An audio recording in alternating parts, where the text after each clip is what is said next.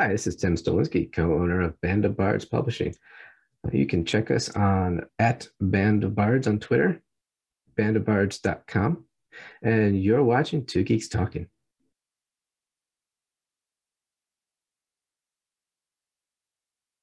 Good morning, afternoon, evening, everyone. Two Geeks Talking is an entertainment industry interview show where we interview the creative people from the comic, film, TV, movie, and video game industries. And of course, I'm your host, Kurt Sasso. We are joined today by a returning guest. It feels like they were here a couple of months back, which, in fact, they were earlier this year, 2022. The owners of Band of Bards. We finally have the actual face of the man behind the picture from the previous interview. We're joined today by Tim Stolinski, co-owner, I should say, of Band of Bards Publishing. And how are you doing today? I'm doing great. Thanks for having me, Kurt. It's great seeing you finally, for the first time. So welcome back to the show. Thank you. I appreciate it. For those that don't know anything about yourself as a business owner and, of course, as the owner of co-owner of Band of Bards Publishing, tell us who you are, what you're about, and what you're bringing to Two Geeks Talking. I'm the other half of Band of Bards. I think I was on last time, just bad audio, video. We're here a little bit over a year after our founding. We've had quite a lot happen in this past year, some big announcements recently. And right now we are kickstarting our first anthology. That's a gigantic two-book collection called The Dark Side of Purity. And we'll be quickly following it up with another anthology in July and into August with From the Static. Lots going on. You always remember your first anthology. And I think this anthology specifically, even currently as of right now and in the future, is definitely worth talking about for sure, obviously, because you're on the show to talk about it. So tell us, what exactly is The Dark Side of Purity and how did Band of Bards get involved in it? Sure thing. The Dark Side of Purity, in the shortest way I can put it, is an anti-patriarchy two-book collection of prose, poetry, comics, graphic poetry, mixed media. And it's all women and non-binary creators, both the writers, poets, and illustrators, and basically given their own takes on the harms of purity culture from all sorts of different backgrounds and perspectives. So then, for those that don't know what purity culture is, can you give us a brief definition of that? Oh, gosh. It's something that really transcends so many different things. It's not specific to any one religion, any one culture, any one country, but it's basically a tool of the patriarchy and a tool of a power structure that's used to put women in their place. It's probably the shortest way I can say it. A lot of very specific tools around it and different things, but a lot of it has to do with controlling women's sexuality. And a lot of it is not sexuality based, right? It's about telling a woman how to be chaste and pure and how to be a good wife to a man and how to support a man and what a woman should be doing to be attractive to a man.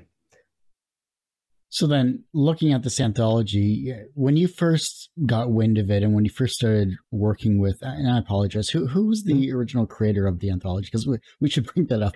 Very long story. I'll do my best to condense it. I'm a long-winded person.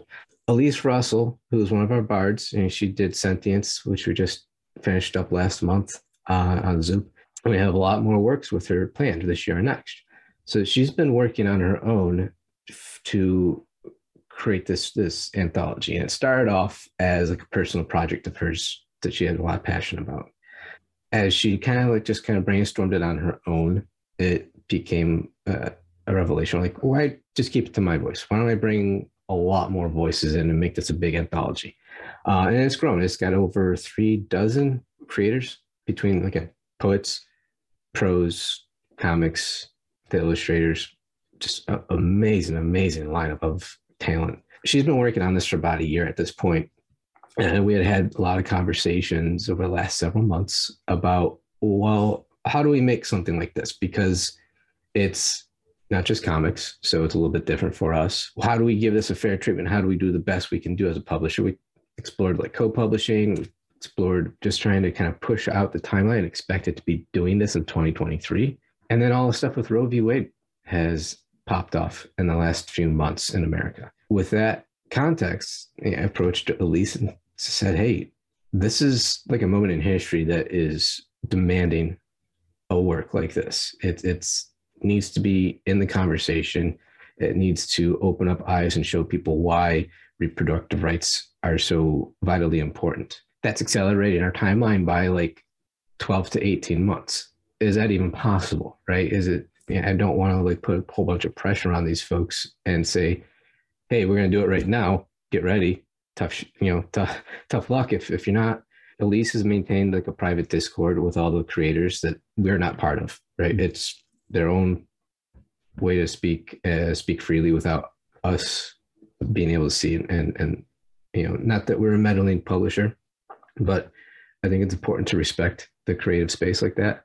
We have our own other Discord channels with Band of Bards that we used to communicate with some of the creators. At least took it back to them and say, hey, this is what the publisher is asking. If this is something that the team wants to do, they'll support it. If not, they'll support that decision as well. It was unanimous that all the creators wanted to move forward on it and do it right now. I threw a couple of different time windows where we had some space on our calendar that we could fit another Kickstarter in. Not ideal, but hey, you don't always get to operate in an ideal environment. Mm-hmm. So one of the windows was like June to July, and the other would have been like later end of summer. And it was unanimous. Everybody wanted to go full speed ahead, do it right now. Much to their credit, they've been able to accelerate a lot of their own work. They've been great partners in this. This is certainly something that's not like the other crowdfunding campaigns we've done where we essentially have like complete control over it and are shouldering the entire workload. This is something that I said, like, we're going to do it and do it this quickly. We are going to need a little bit more from the creative team in terms of helping to promote and helping to get attention and traction. Because it's, 12K initial goal. Yeah. Has some stretch goals in there. And it's 2 books, right? The prose and poetry collection is 200 pages. That's volume 1. And volume 2 is more or less a graphic narrative. And roughly pegging it at 60 pages. It may be a little bit less than that, but for budgeting's sake, I was like, let's estimate it at 60 so that we come in a little bit under that and it's a little bit lower cost. Cool. We've planned well. Full speed ahead. It's very hectic. We are about $400 from our halfway point today, so that we launched Monday. It's now Saturday, so not bad. You always want to have made more progress and be closer to your goal. Like, it's awesome to be funded in one day, but you have to have reasonable expectations, especially with a campaign like this. Out of these stories that in poems and prose that you've gotten to read, are there any that kind of just stick out that are in your mind as a powerful, well, I'm sure they all have powerful messages, but is there any in particular that have like stuck with you specifically? Sure.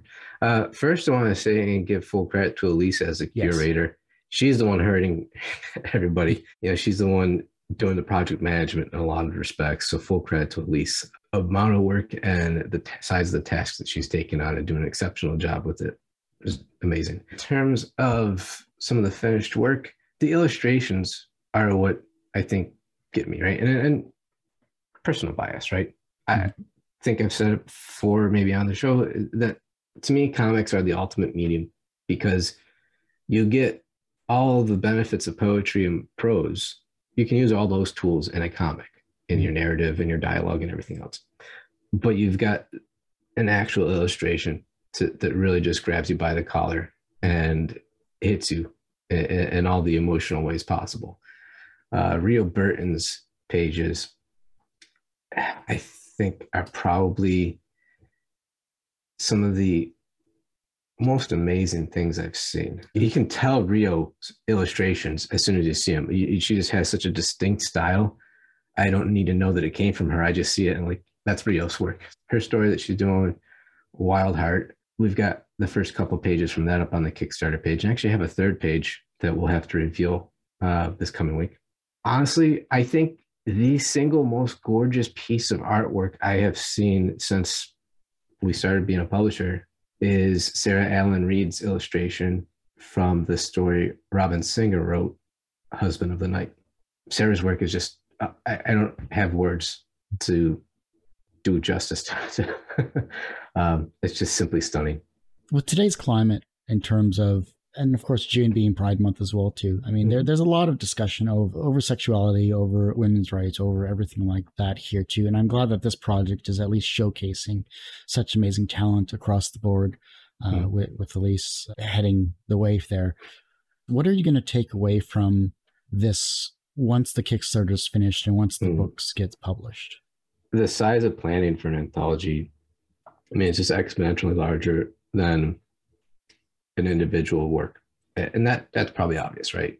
You anticipate that, but it's hard to fully appreciate until you actually go through the practice of it.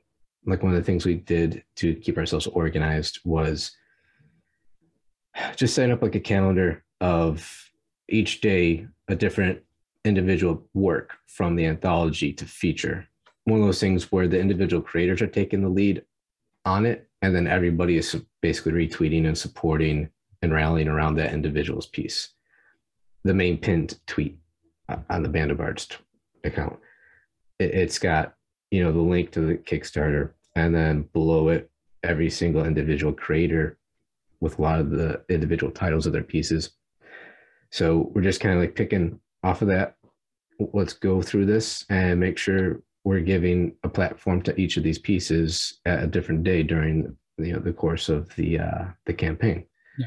So little things like that you can do that you don't necessarily have as a tool at your disposal with an individual title.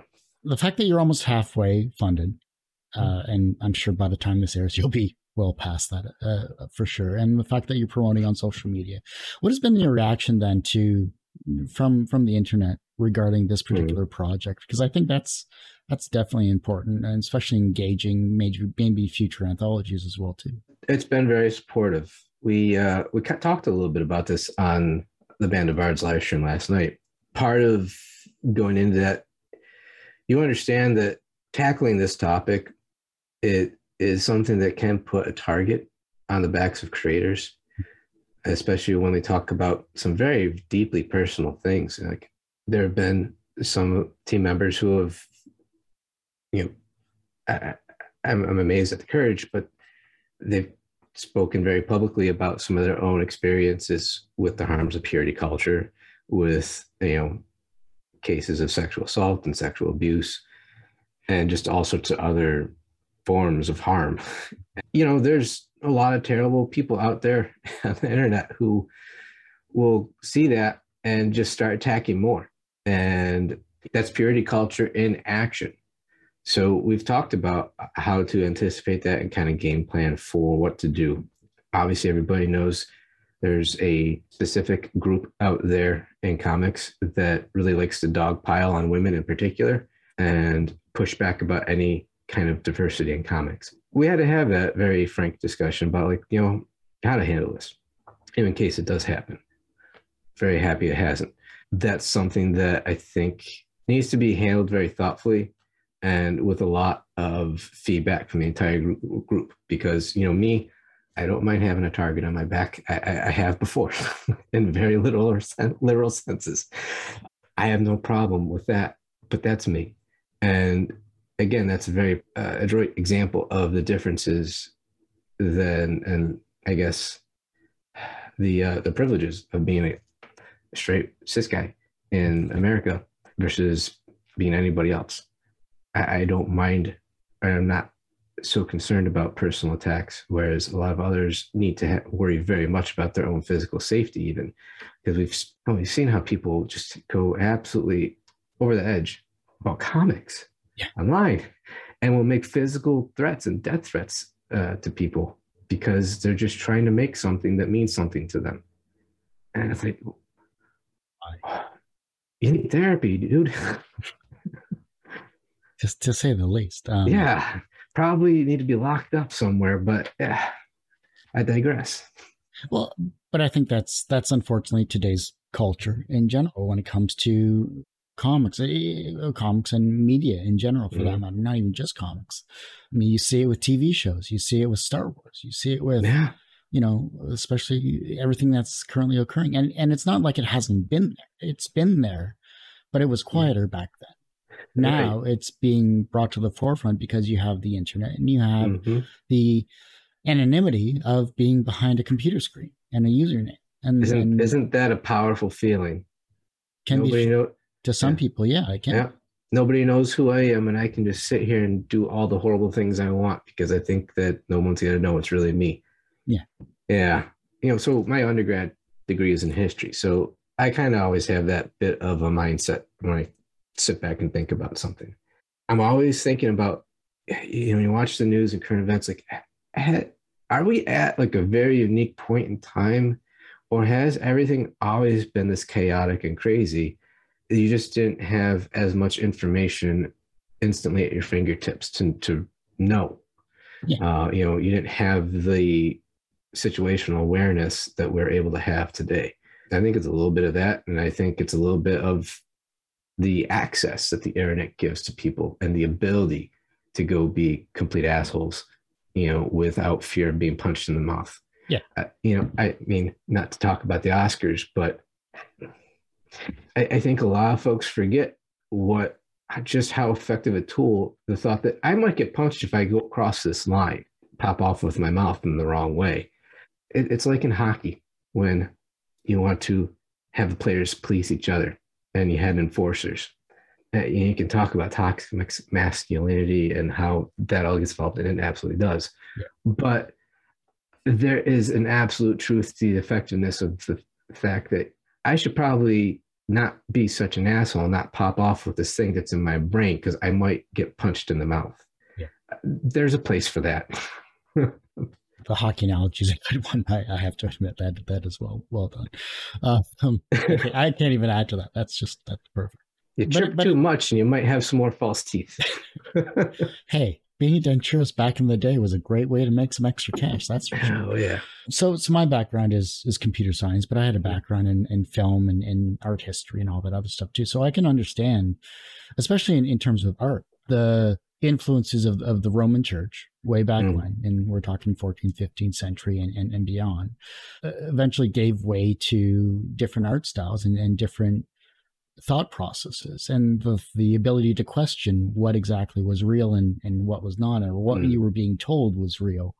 Was that actually true or not? And I think that's something that is missing in today's media as well too, because we take everything on the internet at face value, and we I'm saying we as a general whole of the internet itself, not us speaking specifically.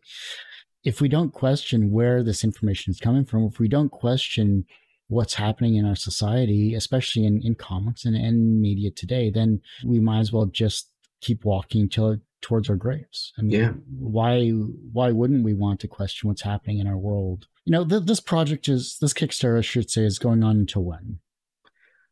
July 8th, and it'll wrap at 8:30 p.m. Eastern. So during the Band of Bards live stream. Awesome.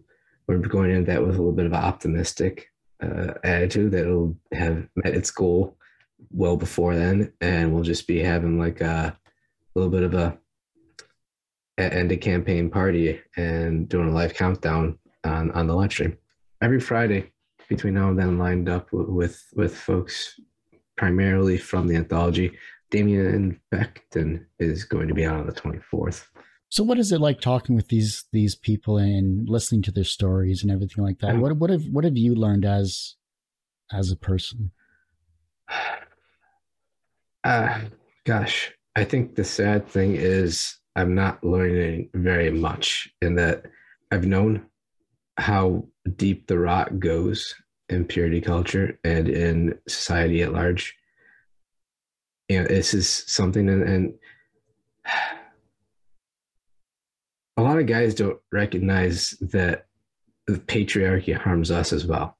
I like to think of it as, if you think about the traditional white Anglo-Saxon Protestant having control over most of society and the power structures in American society, and probably Canadian, that's what I think of when I think of the patriarchy. If you go back in American history, the only folks who could vote weren't just white guys. It was white land owning men, right? And there's always been these different ways to keep others out. And guys need to wake up and realize that we're part of that other, and that we need to stand in solidarity with all of the women and non-binary folks who don't fit into the club, right? And George Carlin always say, like, it's a big club and we're not part of it. Guys, that includes us. So you should absolutely be standing up and railing against patriarchy as well, because it is harming you. And whether you realize it or not, or whether you feel it or not, if you have any women in your life that you care about, moms, wives, sisters, daughters, cousins, I promise you, there are women in your family who have had to survive and endure all sorts of unspeakable things. If you just shut the hell up and listen, you'll realize that. So maybe shut the hell up and listen. Roe v. Wade is what spurred us to action, now rather than next year, and taking our time with a nice, comfortable, less stressful publication. Sometimes history forces you into action, and this is certainly a turning point in history, with the way courts have been stacked and the way politicians are running around doing all sorts of unconstitutional things because a very small minority in America wants to enforce their beliefs, which are honestly, a lot of it stems from their own religious beliefs, and enforcing those onto the rest of us.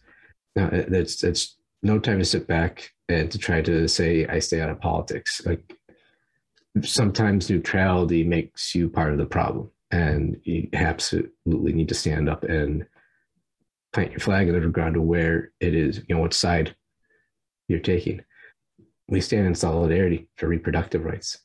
We are donating all profits from this to NARAL. They are a pro-choice advocacy group, a national level one in America.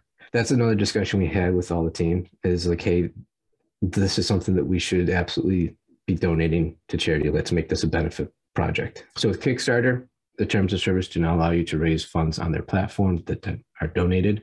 Oriana Leckert was really awesome in helping me along with that, and to be able to craft the message on the Kickstarter page to be very clear that Kickstarter is for raising funds to produce the work. So like the printing and manufacturing costs and the creative costs to pay the creators. What the creators do with their money, none of my business. Band of Bards recently became a Diamond vendor. So we will have distribution through Diamond. We also have distribution through Ingram. So we will be able to have two very strong channels of mass distribution of this work following the Kickstarter. And all of the sales that we'll be making, that's going to be donated to fight to defend reproductive rights. That's great to see. And I'm glad that you're able to find a way to help support the creators, and of course a national organization as well too, once they get started. Yeah, I mean, an important conversation there around, donating to the national versus a lot of locals. I think just because of how spread out we are as a group, and some are international, we've got creators over in Europe, Scotland, Ireland. Gosh, this is the problem with our 3 dozen. I struggled. I remember we have some Canadians. More than likely, yeah. Yeah, we do. Eyes Yang and Fell Hound are certainly both in Ontario. Damon Barrett Roche, she's over in Switzerland. So yeah, we're all over the world really with this team. I think the comfortable thing for everybody was to pick a very reputable national level organization to benefit from our work. We haven't really pushed a whole lot on that as of now, because I wanted to make sure we contacted NARAL and spoke with them to make sure that they were cool with this. Obviously, there's no problem about donating, but in terms of how much you promote and highlight the fact and try to tie them into the promotion of our product, it's probably appropriate to first talk to them and be like, hey, we're doing this. Share with them a lot of the same files I share with you. Like, please take a look over this. And I want to make sure that anything we do and associate your organization to this work, you're okay with that. And if I can use some of your logos, that'd be awesome too. They're reviewing it right now. I got an email from the lady at NAROL that I've been speaking with yesterday, kind of late in the day.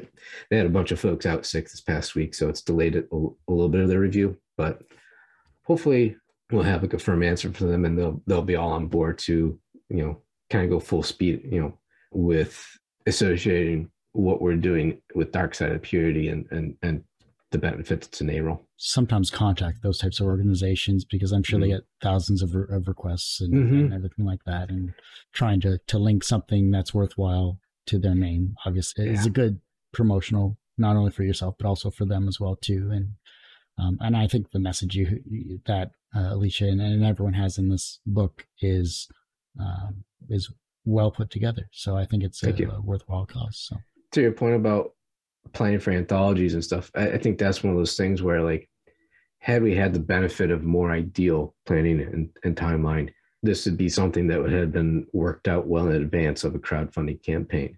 Not operating in an ideal environment. Sometimes you just have to do the best you can with what you've got. Certain things certainly coming out a little bit later than we would have wanted in the campaign, press releases, contacting media and all that. You don't always get the nice cushions that you would like to have. What's the Static about? From the Static is a horror anthology that we had thought was going to be our first anthology. It's certainly the first one that we are putting together in the traditional sense as a publisher. Chris and I are the ones curating it, corralling everybody, and doing all the mind-boggling work that Elise is doing right now. Like I said, it's a horror anthology. We had solicited for it back maybe around October, closer to the end of last year. Had over around 200 submissions, which was something to go through. Ooh. We've crafted an anthology with 16 individual stories. The comics, they range from 6 pages to 10. Just an insane slew of talent in here with CJ Hudson, Brett Fisher, Rio Burton, Doug Wood, Wells Thompson, Jared Lujan, and Marcus Jimenez are making one together. Melissa White, this is really cool. I was really flattered that Melissa, an editor at Scout, would submit a pitch for anthology. Nice. I think that was super cool. Jimmy Gasparo, member of everybody's favorite comic book Yeti, and Rob Pilkington with JJ Lopez, Matt and Sarah Harding, which is cool, a husband and wife duo. And then you've got other folks who, so it's nice to have like a good group of folks with some name recognition, and that's flattering to us for one thing, but it certainly will help the book. But then you've got other folks that maybe are not so well known, but are incredible talents themselves. E.C. Ibis, Mike Gibson has done some work on his own, nice Rochester creator. Alina Wahab had a really cool story in Nectar, Transfem Anthology. I looked through that because I had that sitting over here. So as we're looking at her pitch, I'm looking at the work she had in that, and I was like, Alina's definitely someone we should have. Lots of different artistic styles, lots of different styles of horror, right? Some of it's like absolute slasher gore. Some of it is a lot more psychological horror. Some of it's fast-paced. Some of it's a slower pace, burning, kind of slow, smoldering, anxiety-induced horror. So I'm super thrilled with this. I don't know if we could have hoped to have had a better group of folks that submitted. And one of the interesting things was that we had so many fantastic pitches come in that we had this big scoring matrix full of objective and subjective measures to help us make these cuts, because it was hard. There were friends of ours that we had to give bad news to. That sucks. But there were another 24 pitches that we picked apart and said, this is good, and it certainly could be in the anthology, but it feels like there's more story than could be told in 10 pages to this. It feels it's way too condensed. And we started reaching out to those folks about just running their pitch, but as an expanded story, roughly 32 to 48 pages. The goal there was that let's take these, and this was prior to us having Diamond distribution, but we had Ingram. We can make a whole bunch of one-shots or ongoings that would be self-contained full stories in a book. Be something that we can do perfect bound and distribute through Ingram while we wait to work on Diamond distribution. We have both of those options too at our disposal now. But that was a big goal there, is that let's work with what we do have on hand. It's just a happy accident, as Bob Ross would say, that we were able to take that submission process and not just make one awesome anthology out of it. Like somewhere in the end of July and throughout August, we'll have that on Kickstarter.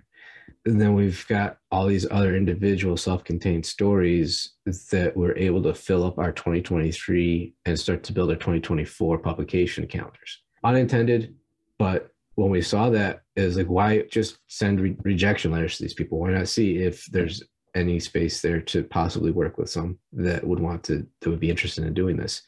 Almost everybody was on board. There are a couple of folks that didn't work out with. There was one person who sent us back an email that they had no idea we were considering that, and we should have contacted them because we don't know what their budget was like. Don't know if maybe I didn't communicate very clearly. Like it's been an incredibly successful effort so far, and we're not even reached the Kickstarter. So I'm excited for that. Excited to be able to work with so many people. And that was another thing with doing the anthology, was that end of the process of signing all the contracts with everybody involved, we doubled the amount of bards with one title. That's something that's really nice. It's something cool to be able to work with so many different folks. A lot of this industry is trading on reputation. Anybody who doesn't recognize that's probably just not thinking about it or kidding themselves. Like, people want to say that they worked with X publisher. People, publishers want to say that they worked with, so-and-so creator. Let's not kid ourselves. Publishers being able to say that they have works with somebody, they want that too.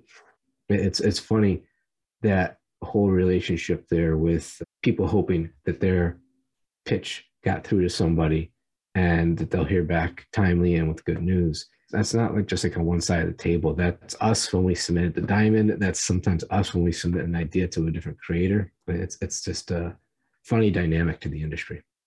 But it's also interesting, the fact that everyone's looking to get published. And if they're not self-publishing, then they have a great alternative with Band of Bards. And if you guys can work on something, you're going to make some magic together. And that's what helps. And congratulations, by the way, on the Diamond distribution and everything like that as well, too. Like that's a great milestone for a young publishing company, too.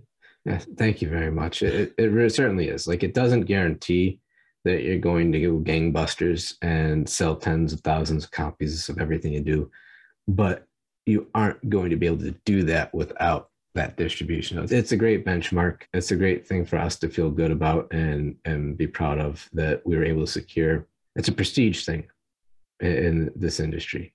That's a constant question that'll come up, rightfully so. What's your distribution model? Can you get me into stores? You have to be at least 1 year old before Diamond will consider you, but they are at least now taking digital submissions and not just physical submissions. Yeah, that finally changed after like a year and a half of pandemic. They finally changed their process on that. I will say Josh, our brand rep, and then the folks from the marketing department have been very responsive. I know Diamond does get a bad rap for being hard to get in contact with or to get answers from. And certainly that's probably different for retailers versus vendors, but they have been very good to work with. Well, we are wrapping up here. And while I would normally go into my introspective questions, I don't think that's the right time in terms of this conversation here today. But that doesn't mean I won't ask you in the future, because now that I've seen your face, we can finally have a nice face-to-face conversation regarding that. Before I let you go, as we're wrapping up, tell us, how can we support, of course, this Kickstarter campaign, and of course, anything else you'd like to promote in regards to this? Sure. Well, we'll say in store, I sent their first product info sheet and everything to Diamond. Prospects will be listed in previews in August and in stores in October. So as soon as we have pre-order codes and stuff for that, we'll certainly be sharing it. So you can, come October, you can ask your local comic shop to put Band of Bards titles in your pull list. We are fully unrolling our Street Team initiative. You can check that out on our website, bandofbards.com/street-team. Kickstarter, The Dark Side of Purity is on Kickstarter. Google Kickstarter, Dark Side of Purity. Go to the Kickstarter website and search Dark Side of Purity. rather than reading off that big long URL. Because we cross genres and formats, I've got it set up so that its primary category right now is under publishing and anthologies. Starting next week, I'm going to move it over to comics anthologies. Mm-hmm. So we're going to keep dabbling back and forth so that it will pop up in both of those listings. Okay. But it is a project we love and a Kickstarter staff pick. So it should be popping up kind of close to the top of your pages as you go through and search it. And really, the best thing to keep up on all the Band of Bards news is to subscribe to our newsletter. It comes out once a month. Never any spam, only the big Bard announcements. Well, Tim, I do hate to say, but that ends this particular episode of Two Geeks Talking. I want to thank you so much for coming on the show. Thank you so much for having me, Kurt. You can find this interview and, of course, the past interview from Bands of Bards on our website, tgtmedia.com or twogeekstalking.com. But it's probably more likely on our YouTube channel, which is youtube.com/tgtmedia.